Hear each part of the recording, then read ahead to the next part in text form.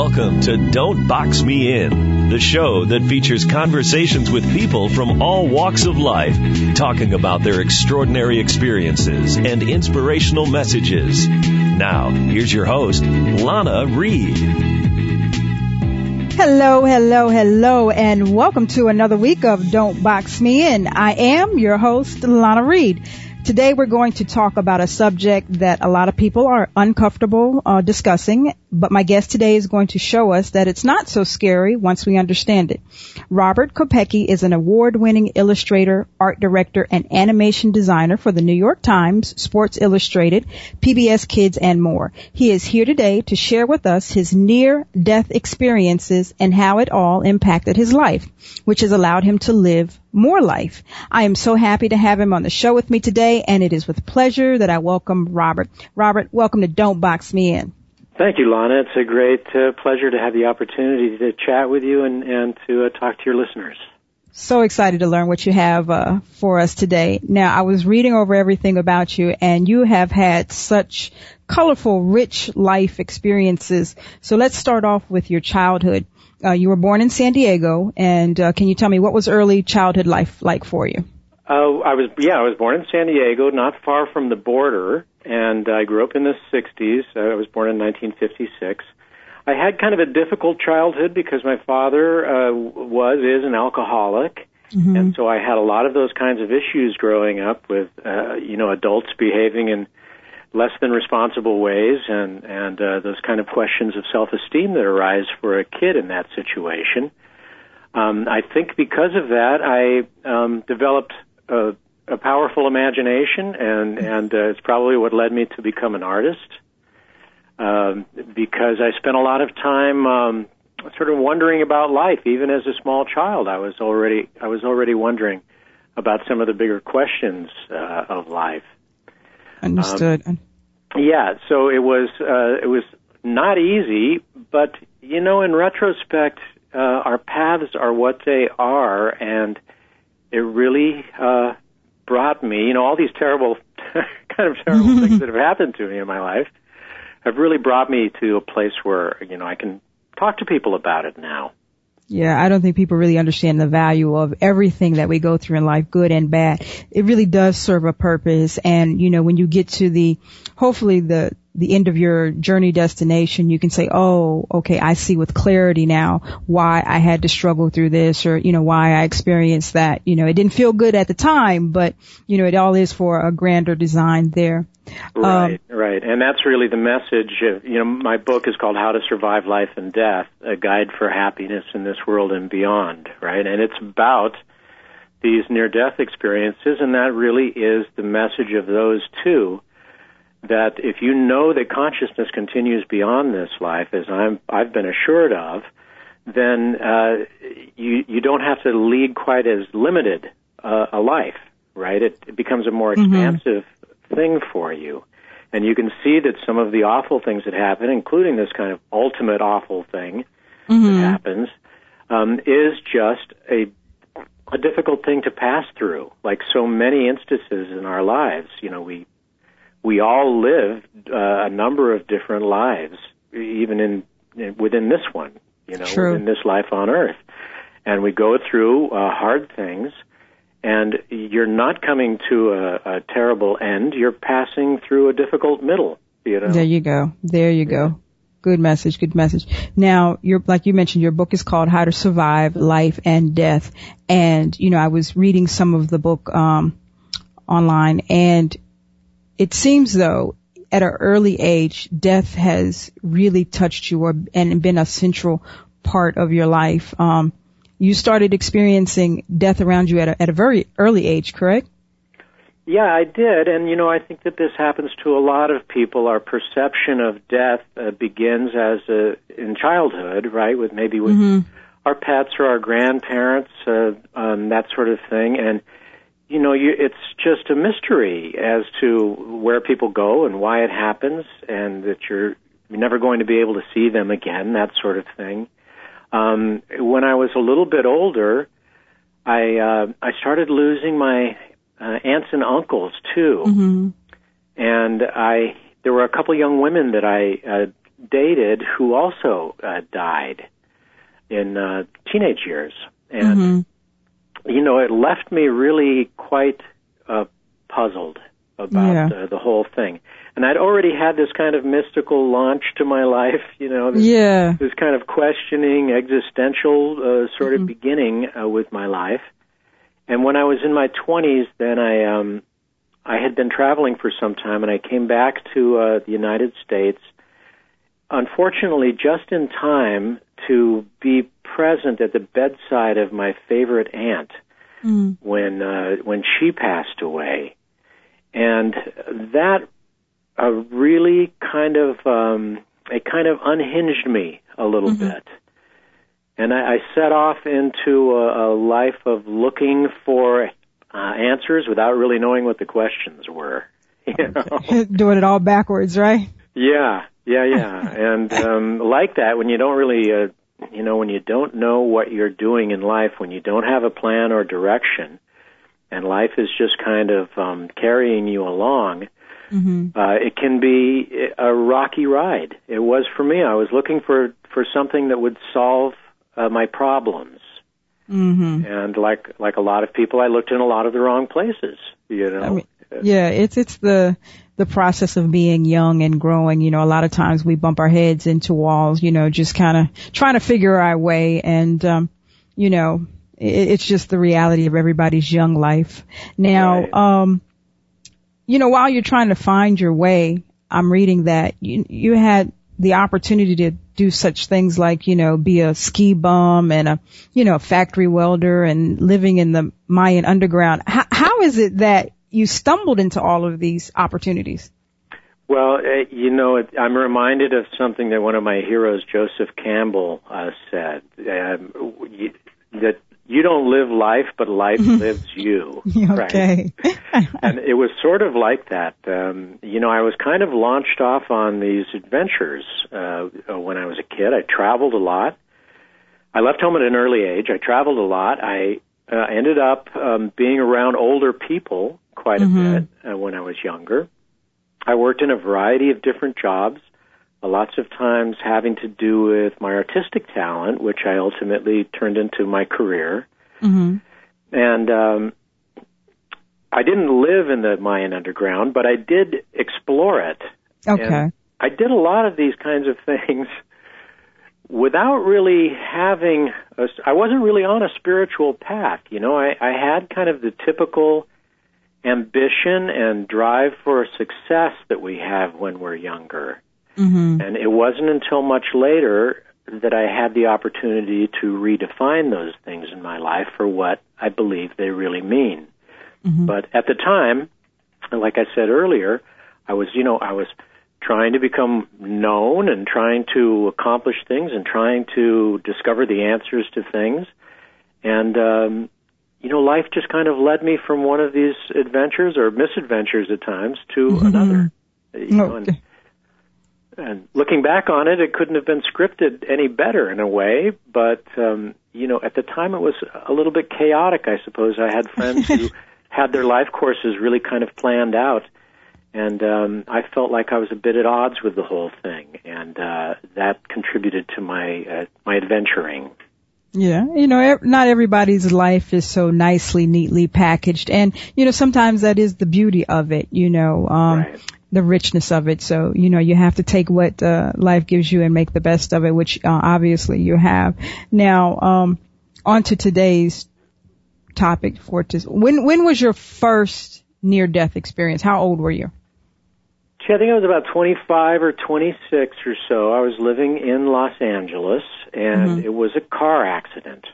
Okay. And it was, all three of my near-death experiences were sort of, you've heard of them before. You've heard people describe them before when it comes to near-death experiences. Their formats are familiar if you know anything about people who've had these experiences.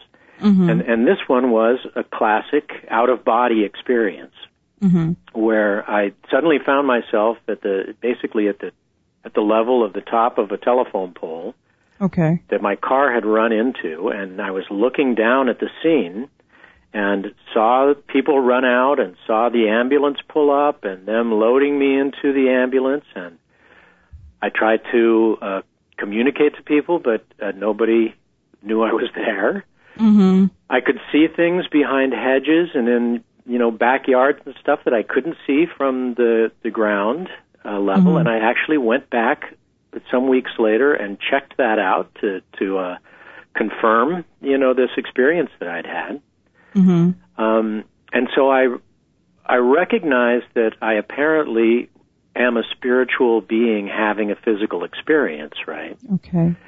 At the time, it didn't really register on me because I was still living my life as somebody I'm living a material life. Mm-hmm. I still had those professional ambitions, and I kind of pushed the whole thing to the side. It didn't fit in with my current program, in that part of my life, and I just continued as was, without it really having a big effect on me. Now, reflecting back, and I don't even know if you can, but can you gauge how long, time span-wise, the experience lasted for you? Oh, yeah. Well, in our time, in real time, I returned to consciousness about 18 hours later.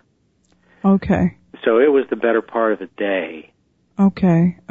So during this 18 hours, you are visualizing, experiencing, seeing everything, like being in the hospital, or is it a reflection back onto like your past life experiences, or I guess I'm just curious about what actually is happening in that 18 hours. Yeah. No, the past life experiences I'll get to, because that was my second experience, and you got 3 of them. It's kind of crazy. By the way, I don't recommend this approach to anyone out there. To figure it out. So just listen to Robert. Yeah. Don't do what I did. Just listen to Robert and take my word for it. Okay. Right. It is not the path to realization that I think everybody should take. No, I was kind of shepherded off from the scene. I was looking down at the scene and saw all of this stuff transpiring and wasn't able to talk to anybody, but I wasn't alone, was the definite sense I had, and I was kind of shepherded off into what I describe as a kind of a warm cotton wool gray cloud. Okay. And after that, I recall sitting in a kind of a pastoral place, almost like an outdoor cafe or a park that was really quite lovely, and having quite a lovely conversation, not unlike this right now, where certain things of some importance were hashed out. I can't remember exactly what they were or who I was with. I'm not sure that I was meant to recall all those details. But I knew that it was important and that it was instructive. Okay. There was an element of an education about it, Like I said, it apparently didn't work very well, because when I came back to consciousness, I kind of wanted the whole experience to go away. Oh, okay. And it wasn't until many years later that it crystallized along with the other experiences for me. But I that's really all I have a recollection of, is having had this kind of interview of sorts in this beautiful pastoral location. Okay. And I don't really go deeply into the scenarios of the afterlife in my book. I touch on them with each experience. But the important thing, I think, is about the continuation of life and consciousness and what that means for us in every moment, about living in the eternal moment, Yeah, I think that's a good point that everybody needs to grasp. Well, we're going to take our first commercial break, Robert, so stay tuned. We'll be right back. Welcome back to Don't Box Me In. Here's your host, Lana Reed. Hello. Welcome back to Don't Box Me In. Today I am with Robert Kopecki, the author of the book, How to Survive Life and Death. And before the break, we were talking about his first near-death experience at the age of 25 when he was in a car accident in Los Angeles. And we were talking about how, even though this wonderful opportunity to learn happened to you, you kind of still really didn't intake it all. And I'm assuming at some point in time you had to be knocked on the head again with your second near-death experience, correct? Yeah, it takes a lot for some of us, apparently, you know. So, when did the second one happen? Don't box me in is kind of an unfortunate metaphor when you're talking about dying, although it really does talk about my point, which is that, you know, we can live beyond sort of the limitations of this life, and that has that touches on something that I wanted to mention too, which has to do with how wonderful and varied people's reports of the afterlife can be. You know, such marvelous scenarios of life after death that for me this wasn't necessarily the case. They were special and they were unusual and they were worth talking about. But I do feel that all of life is an exercise and to a great extent of our imaginations and our ability to bring our imaginations to bear and to be willing to allow everything that can happen in our lives to happen. I think that in the afterlife, that kind of all bets are off. You know, all the constraints are off, and that people can experience a wide range of different scenarios. I think it really just kind of depends on where we're going and what we have to do for what happens to us right after this. But that experience didn't really register with me, and the second one kind of didn't either. You're kind of hard-headed, huh? It did more. I have to say, it did more. I was about 32 when that one happened, and I had been leading a very difficult and dangerous life, you know, where I really was looking in all the wrong places, probably for all the wrong answers. You know, I say I was burning the candle at both ends, and it was a Roman candle. You know? And I ended up paying a great price a number of times. That was the school of hard knocks. And so I had problems with running with the wrong crowds and using the wrong substances and leading a lifestyle that was very dangerous.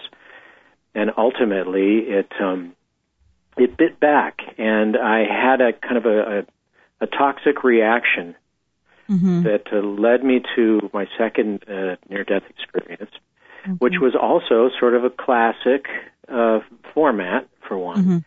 I found myself inside of what seemed to be a bright white cloud, like if you're flying in a jet through the sunlit clouds. Very bright, and a screen opened up in front of me. Again, I didn't feel alone, but I didn't know or see who I was with. Only sort of a guide was the feeling. And a screen opened up in front of me and showed me these scenes from my life. They were not the greatest hits. They were not. It was not the best of Bob. You know, there was. They were sort of seminal, kind of pivotal moments when I probably should have learned something, but perhaps I hadn't. You know. Okay. And I think that this is another thing that as we get older and we start to have those moments where something comes back to you, right? And you realize, my goodness, that was important. Yeah. You know? And I had that experience in this sort of form of the afterlife, which didn't seem as profound to me as the first one, in the effect, like the bodily effect of it. But I was in this place where I came to realize that there is a kind of an accounting for things. You want to call it the Akashic book of life, or know, some kind of record, and that every little moment can mean a great deal. You know, that what happens in the smallest moments sometimes can end up being very, very important in our lives. I think, that's a very valuable golden nugget that people need to understand, that every little piece, it just adds up to the collective big picture. And, you know, you need to try to be conscious of the little deposits that you're making into the bucket, you know, so that Right. You do have this beautiful, rich experience. I'm wondering, as we're talking, and I'm pretty sure you've probably ran into this, when you talk to people about near-death experiences, they kind of give you the side eye and look at you like, okay, this is another crazy dude right here. What is it about near-death experiences that are so hard for people to kind of accept, grasp, just kind of go with? Well, I can speak about that because of my experience with not having either of those instances really affect me. Okay. There is a kind of an egoic, material connection, or a connection to life that generally doesn't want us to have to go to magical, mysterious places. We want to stay with our feet on the ground and be in reality. Mm-hmm. And so for a lot of people, it requires evidence, scientific evidence and the like. Well, to them, I always suggest how intensely magical it is to be on a planet in outer space, mm-hmm. to start with, right? Mm-hmm. Yeah. I mean, this whole affair is really pretty wild. Yeah. But just speaking for myself, I know I was uncomfortable with it because it may have been pointing out a certain reality to life, like, that I'm a spiritual passenger having a physical experience, and that there is a record of everything that I'm doing here that will become important later. Mm-hmm. Both of those, or that I'm never alone, that there mm-hmm. are guides or presences around me. None of those things are particularly comfortable, Okay. When you're just going about your stuff. Yeah, you want to feel in control of your own. This is all me. This is all my doing. But to know that something out there has a hand in, right. your total package is kind of unnerving, I guess. And I want to get away with stuff. Yeah. I want to steal the cookie out the cookie jar and nobody notice, right? Right. It's not going to hurt anyone. Well, it doesn't really matter whether it hurts somebody. I mean, it does matter if it hurts somebody, if you're hurting somebody else. But it does matter to you, mm-hmm. and to this kind of accumulation of spiritual information, your spiritual evolution, which is what I believe this is all about. Removing the obstacles to love, which I believe is the medium of spiritual evolution throughout mm-hmm. all of life, and, being able to find your authentic self mm-hmm. through these kinds of obstructions that this life tends to create for us. And that is so key, finding your authentic self, because we are so bombarded in society with so much stuff that it's kind of hard to sift your way through it all and define who you are and what you're supposed to be doing and all of that stuff, because, so many other things are telling you, no, you should do this, no, you should be this, no, you should say this or whatever, and it's hard to, maneuver through all of that gunk sometimes. Right, yeah, well, it's always, this life is always demanding that you compare yourself with something, or that you label things good or bad or better or worse, and that you measure up to a certain set of standards and stuff. And those are those aspects of ambition and success that I ultimately had to redefine mm-hmm. completely as not being what our society tells us they are, but being something that we all know in our hearts. Okay. Now I'm curious, you mentioned something a couple of times when we were talking about the first two near-death experiences, is that feeling of being guided, like you weren't alone. Now, years later, do you have some sort of grasp or handle on what is the it that was guiding you? Yes, I do, and that's a result of kind of really hitting a wall in my life after the third near-death experience happened.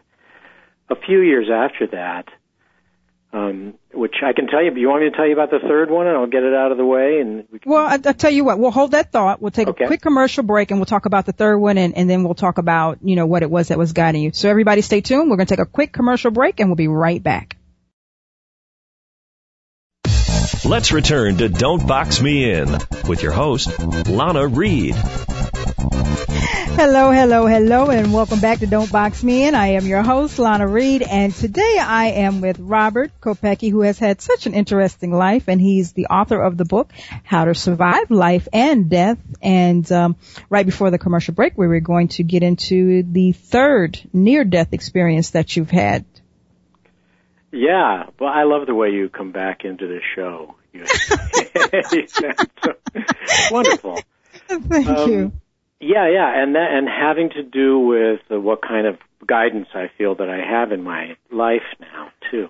After the second near-death experience had happened, the one where I saw the scenes from my life, I knew that things had to change, and I gave up my life in New York City, in fact, and I moved back west to help with a family project. And I thought that I'd be able to sort things out, but I took myself with me, as I was at the time, as we do. And I was there to get married. There was somebody I had met when I'd been out there before, and I wanted to settle down and lead a normal life, kind of a thing, and get serious about everything. Okay. And on a Super Bowl Sunday, I was with some friends, and I was making a phone call on a payphone, which you don't see much of anymore. No, not at all. How long ago that was. It was about 14 years ago or so, 15 years ago. Okay. And I was accosted by a skinhead. Who, I don't know if you know what skinheads are. But yes. disaffected youths who are sort of neo-Nazi tendencies and stuff like that. And I was dressed kind of in a metrosexual sort of, a little upscale kind of for where I was in Arizona at the time. And this fellow started to assault me, and I made a terrible mistake after the second time that he assaulted me, and it became more violent, and I punched him. Oh, wow. And knocked him down, and I made good my escape. There were people who thought that I had done something wonderful and were almost like applauding me because this guy was being so awful. What I didn't know was that there was a van full of these guys who had observed the whole thing. And they knocked me unconscious from behind and then stomped and kicked me for a long time. Wow. For the better part of an hour. So this was definitely my least favorite way to... Yeah, out of all of the near-death experiences, that was the most painful one. Yeah, I really don't recommend that one. and of course, I didn't die because I wouldn't be here talking to you if I had. We don't actually die, only to this body. And so in that sense, I do believe that, again, I kind of checked out of this body, and I was in a place that was rather sort of dark. It wasn't as welcoming. And it had that sense of an education taking place, and I needed to come back. I didn't want to come back. I struggled not to come back, but I was gently, coerced or sort of pushed back into this life because there were things that I needed to do. Ostensibly, I guess, writing this book and talking to you and all the things that have happened since I started writing. And, it still took me a couple of years, believe it or not. But what happened was that I became successful in my field, and that wasn't the answer either. And I kind of hit a wall. I reached finally that dark soul of the night where nothing about my material life was the answer, worked. Okay. And I needed to turn to a spiritual path. I had this moment of grace, and I heard an inner voice that told me the direction that I should take. And I began a spiritual practice. I began meditating, and everything changed in my life. It really did kind of a 180. And I became very, very interested in theology and philosophy and things that I had only paid, cursory attention to before then. Okay. But I definitely began to feel the presence of this benevolent kind of guidance in my life, and started to see what these experiences had really meant. And they, in the midst of my meditative practice, they really crystallized for me. And a lot of this became very clear, what all these struggles and difficulties had meant in my life and what they were showing me. Okay. I'm curious, because you are here with us. You've had your 3 near-death experiences, and like you said, you're clearly here with us. And the way you describe them, you had this gentle guidance that, helps you see things and get you through it. But there are some people who are in the same predicament as you, and they go ahead and pass on to the next levels. So are you able to speak on or say, how is it different that some people say, okay, now it's not my time, and some people say, okay, I'm going to go ahead and go with this gentle guiding force? I really don't know exactly. That is the mystery of each person's kind of karmic existence, because to me that's what this indicates, is that our consciousness continues on in sort of different forms and as different kinds of beings, and I'm not sure how many times. I do believe in reincarnation, obviously having experimented with a little bit myself, but I can't really speak for somebody else and Gotcha. Where they might, be led from life to life. Okay. I do know that there is something rather school-like about this, and that we need to pay attention to each moment and to recognize the eternal in one another, and to learn that the material is really not the answer for us. It's not, where our solutions to life are. Yeah, we do get caught up in, and like you were saying with your first near-death experience, you get caught up in, I need to, get my profession, my career straight. I need to, buy the house and the dog. And, it's just we get caught up in the material aspects of life, and we don't appreciate the things that life has. And all that stuff is great. That's fantastic, and people should be concerned with that. But if you have this kind of presence, if you bring this kind of presence to bear in each moment of your life, you will be shown more effectively what direction you need to go in. Decisions will be easier to make. You can hear your intuitive intelligence more easily. I mean, something that I really noticed in these experiences was that I had freedom from the kind of serial demands of thinking. When you get on that kind of hamster cage in your mind about all the stuff you need to do, I was released from that. And meditation does that for me, too. And so in those moments when I am not thinking a great deal, oftentimes the best solutions arise to me. I mean, clearly some of the worst things I've ever done, I thought about a lot. Before I did serious reflection, huh? Right. So, and so now I listen to this, what the Quakers call the small, still voice. Gotcha. We all have, that is clearly directing us in a very sane way. It might be real sanity and real intelligence there.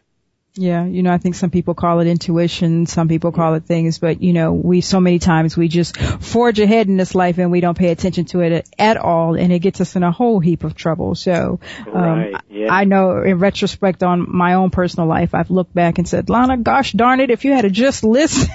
Right, yeah, you knew all along. Well, I do think that we have these individual intellects that are more materially oriented and engage us into, all these things we want to accomplish and stuff, which are fine, which are great. But your mind is really just like your brain is a thinking organ. Like your lungs are a breathing organ, your brain is going to think. There is a deeper intelligence at work in the world. There is this invisible mechanism at work in this world that's of a spiritual nature, and when we engage in it, then we can participate in this kind of shared intelligence that is right there. And it is that voice that told you what to do right in the first place. Right? There you go. But then your individual intellect starts rationalizing and starts making plans and trying to accomplish things, and that's where you can get screwed up. So quiet time is really good, and an understanding that we're connected spiritually to this, intuitive intelligence, if you want to call it that. Everybody stay tuned. We're going to take a quick commercial break, and we'll be right back. Welcome back to Don't Box Me In. Here's your host, Lana Reed. Welcome back to Don't Box Me In. Today I am with Robert Kopecki, the author of the book, How to Survive Life and Death. And I just think that a lot of people struggle with it. It's a reality that we all have to deal with, but, people fight it tooth and nail and, don't embrace the living part of the process because they're so concerned about the death part of it. Right, yeah. And, it has to do with the fact, too, that we lose track that everybody is having this experience of life all simultaneously. Mm-hmm. We are all doing the same thing here at the same time. There's nothing special about it, but there is something very unique about each of our experiences, So, and there's also that aspect that everything we experience here is a result of being human, of just being human. We've got what we've got, and it works this way. We all have the same fears and expectations and, feelings and injuries and all of those kinds of things. And certainly the sense of life, the preciousness of life, and our survival instinct as a human animal is very powerful. And so naturally we want to hold on to it, but it is a matter of our evolution, I think, and that's what I'm here to tell people, is that there's no reason to unnaturally hold on to this life. And I think that a lot of people, have demonstrated that to us with what you might call a good death, by gracefully passing on, and I think an awful lot of people do that. We tend to think of the hard things or the bad things in life. Lots of times they pop onto our screen before anything else. But the fact is there are an awful lot of people in our lives that can show us how to do things right. There you go. There you go. And even and I know you talk about this as well, even the animals around us, if we just listen to or look at, how they are surviving this thing called life, there's a way to appreciate the life and the death process. Oh, yeah, absolutely. I really do believe that, there's kind of the egocentrism of being human sometimes has really been tough on our animal brothers and sisters who really share this consciousness. The more we learn about animals, the more we discover how deeply intelligent and conscious they are. Much more so than typically feel comfortable in believing, because nobody wants to think that their pet understands everything that they're saying or doing, or that animals that we might use as a food source or something have rich lives and feelings. Yeah, they do, and the more that we learn scientifically, the more it proves that to be the case. But animals are not attached to this life the same way that we are. And so they're able, I believe, to surrender in a kind of an ease of being. They're more connected with the divine at all times than we are. So, at one point in the book, I talk a little about elephants and the phenomenon of an elephant graveyard, the area where elephants might go and die, and other elephants will come and visit and sort of share a sacred time with their spirits, as it were.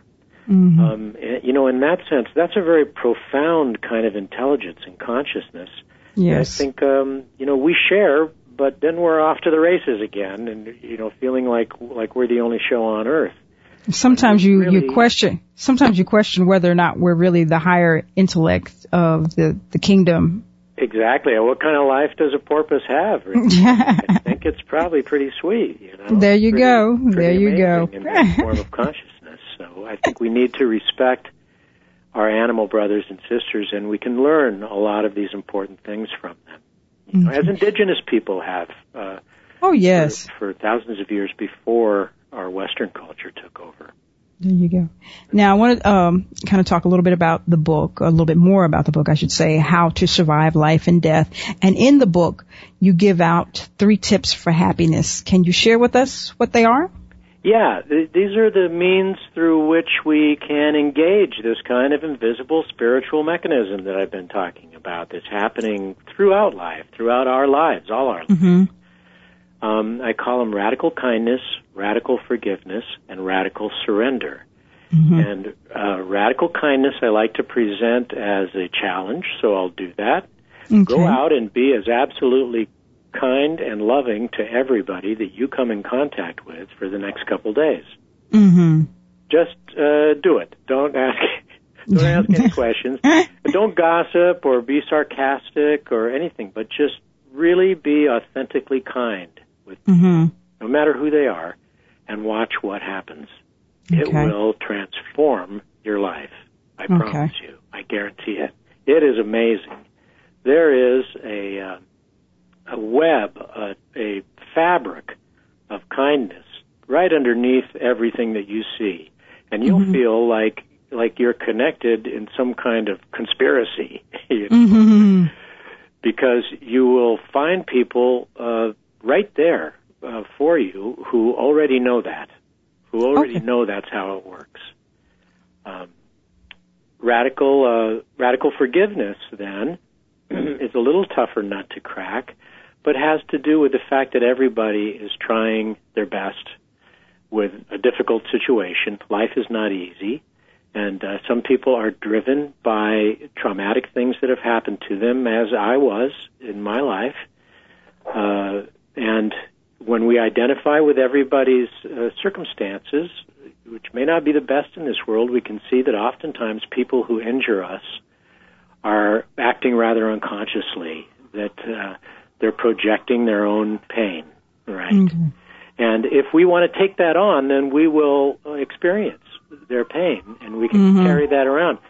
There's a siren going by. Just and so we can carry other people's trauma and pain with us, or we can radically forgive them and set it down and move on with our lives. And radical surrender, which a lot of people have trouble with because they don't want to surrender. Surrender sounds like a bad thing. Really has to do with this invisible mechanism I'm talking about. It's there. It underlies everything. It's carrying us along. Life is flowing, and we often feel our best when we're in the flow of life. So you say surrender as a bad thing happens when usually bad things are happening to you. Yes. Okay. I don't want to surrender. I've got to do something about this, right? But I want to point out that when things are going really, really well for you, you are surrendered completely. It's just that things are going really well for you, right? So yes, you don't notice the need to do anything about it. Life is carrying you in a perfectly acceptable way to you. It's there great. You go. Now, when things are going not so well, life is also carrying you in that same way, and you can rely on it the same way. It's bringing you through this rough patch. So, like the Native Americans say, if you're getting tired of paddling upstream, turn the boat around. There you go. It'll be so much easier. There's so much easier. And, I think people might struggle with the radical surrender because it requires a shift in thinking, because when you say the word surrender, you kind of conjure up, there's a battle, there's a war, there's a fight, and surrender means I'm going to lose. But, if you rethink it in the manner that you're trying to get people to understand it, you'll see how it embraces you having the ability to live a much more full and rich life. Absolutely. In fact, let's look at it that way, even. Then, in a way, since you're going to die, we are all going to die, you are going to lose in that respect. Your egoic sense of self is going to have to surrender this life. So it's a strategy. This is a strategy for success in that same sense. because you are surrendering to the winning side. You're surrendering to the side that holds all the cards, so to speak, right? Which is this great, invisible, spiritual mechanism that's at work in the world, that is anchored to us through love, that we can access through love, through our hearts. There you go. And like I said, it requires people to reformat the definition in their mind, and that's all it is. I think sometimes we just get caught up in, we want to have negative connotations on things when it's really, it's not necessary, and it's a hindrance to you and the way you can live your life. So, everybody needs to, and that just seems, out of all of the three, though, the radical surrender does seem like it could be the most difficult thing for people to struggle with. Right. Well, the wonderful St. Francis prayer that everybody loves so much does say at the end that you have to die to self, so to speak, to discover eternal life. And so what I'm suggesting is that people do sort of reformat their lives based on this. You have to kill off a certain aspect of yourself, the part that's overly involved with who you're supposed to be and what you're supposed to have and how you're comparing and measuring up. When you kill off that life, there is life after that, and it is a richer, larger, and more beautiful life that you find after that. Now, I don't know if you can, but since you brought it up, do you have any sort of this would be the first step you need to do to kill off those expectations of trying to compete with, I guess, what society is telling you need to run and chase, and, how does somebody disconnect from that so they can get to this place where you're at?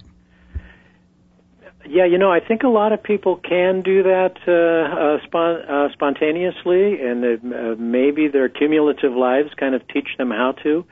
In my case, it took, having my butt kicked a number of times over and over. And I think that everybody sort of, it may kind of require something like that one passes through that dark soul of the night when nothing seems to be working for you so much. But I do think that these suggestions for happiness, radical kindness, radical forgiveness, and radical surrender are the feet in the door, so to speak. A meditation practice can be such a wonderful thing where you're able to divest yourself of your thoughts, the demands of your thoughts, and start to connect more with that kind of intuitive intelligence that we were talking about. And then I think the recognition of love as really what you are trying to get, and in a profound way, what everybody is trying to get. Everybody really is struggling back to that. So I think that when we approach life with this kind of open-hearted awareness and have faith in that intuitive intelligence, that we can then begin to access this deeper understanding of life that doesn't require that we have the right car or the right clothes or the right job. It doesn't hurt to have that's fine, right? Yeah. But it's not; those aren't necessarily the things that are going to make your life fulfilling and rewarding in the same way that that finding love as the source of your spiritual growth will. That's right. Can't base your sense of self on all of that. Right. Well, Robert, we have passed an hour of talking together, and it's gone so fast, even with technical difficulty. Yeah, I know, right? They always go so fast. And I've had such a pleasure talking to you. My guest today has been Robert Kopecki. Please visit his blog at robertkopecki.blogspot.com. Robert, tell me real quick, how do people pick up a copy of the book? Well, you can get it in all the regular places, but I do tell you to try your local store, too. Okay. But you can get it online, and it's on all the major bookstores. Okay, good stuff. Yeah. I thank you so much for making time for me today and sharing your. And that is all for this week's show. I'll be back next week at the same time. Until then, remember, when it comes to your dreams, the words can't and won't should never slow you down. There's always space to change and to grow. Don't be boxed in. Live your very best life. I am your host, Lana Reed, and I'll see you next week.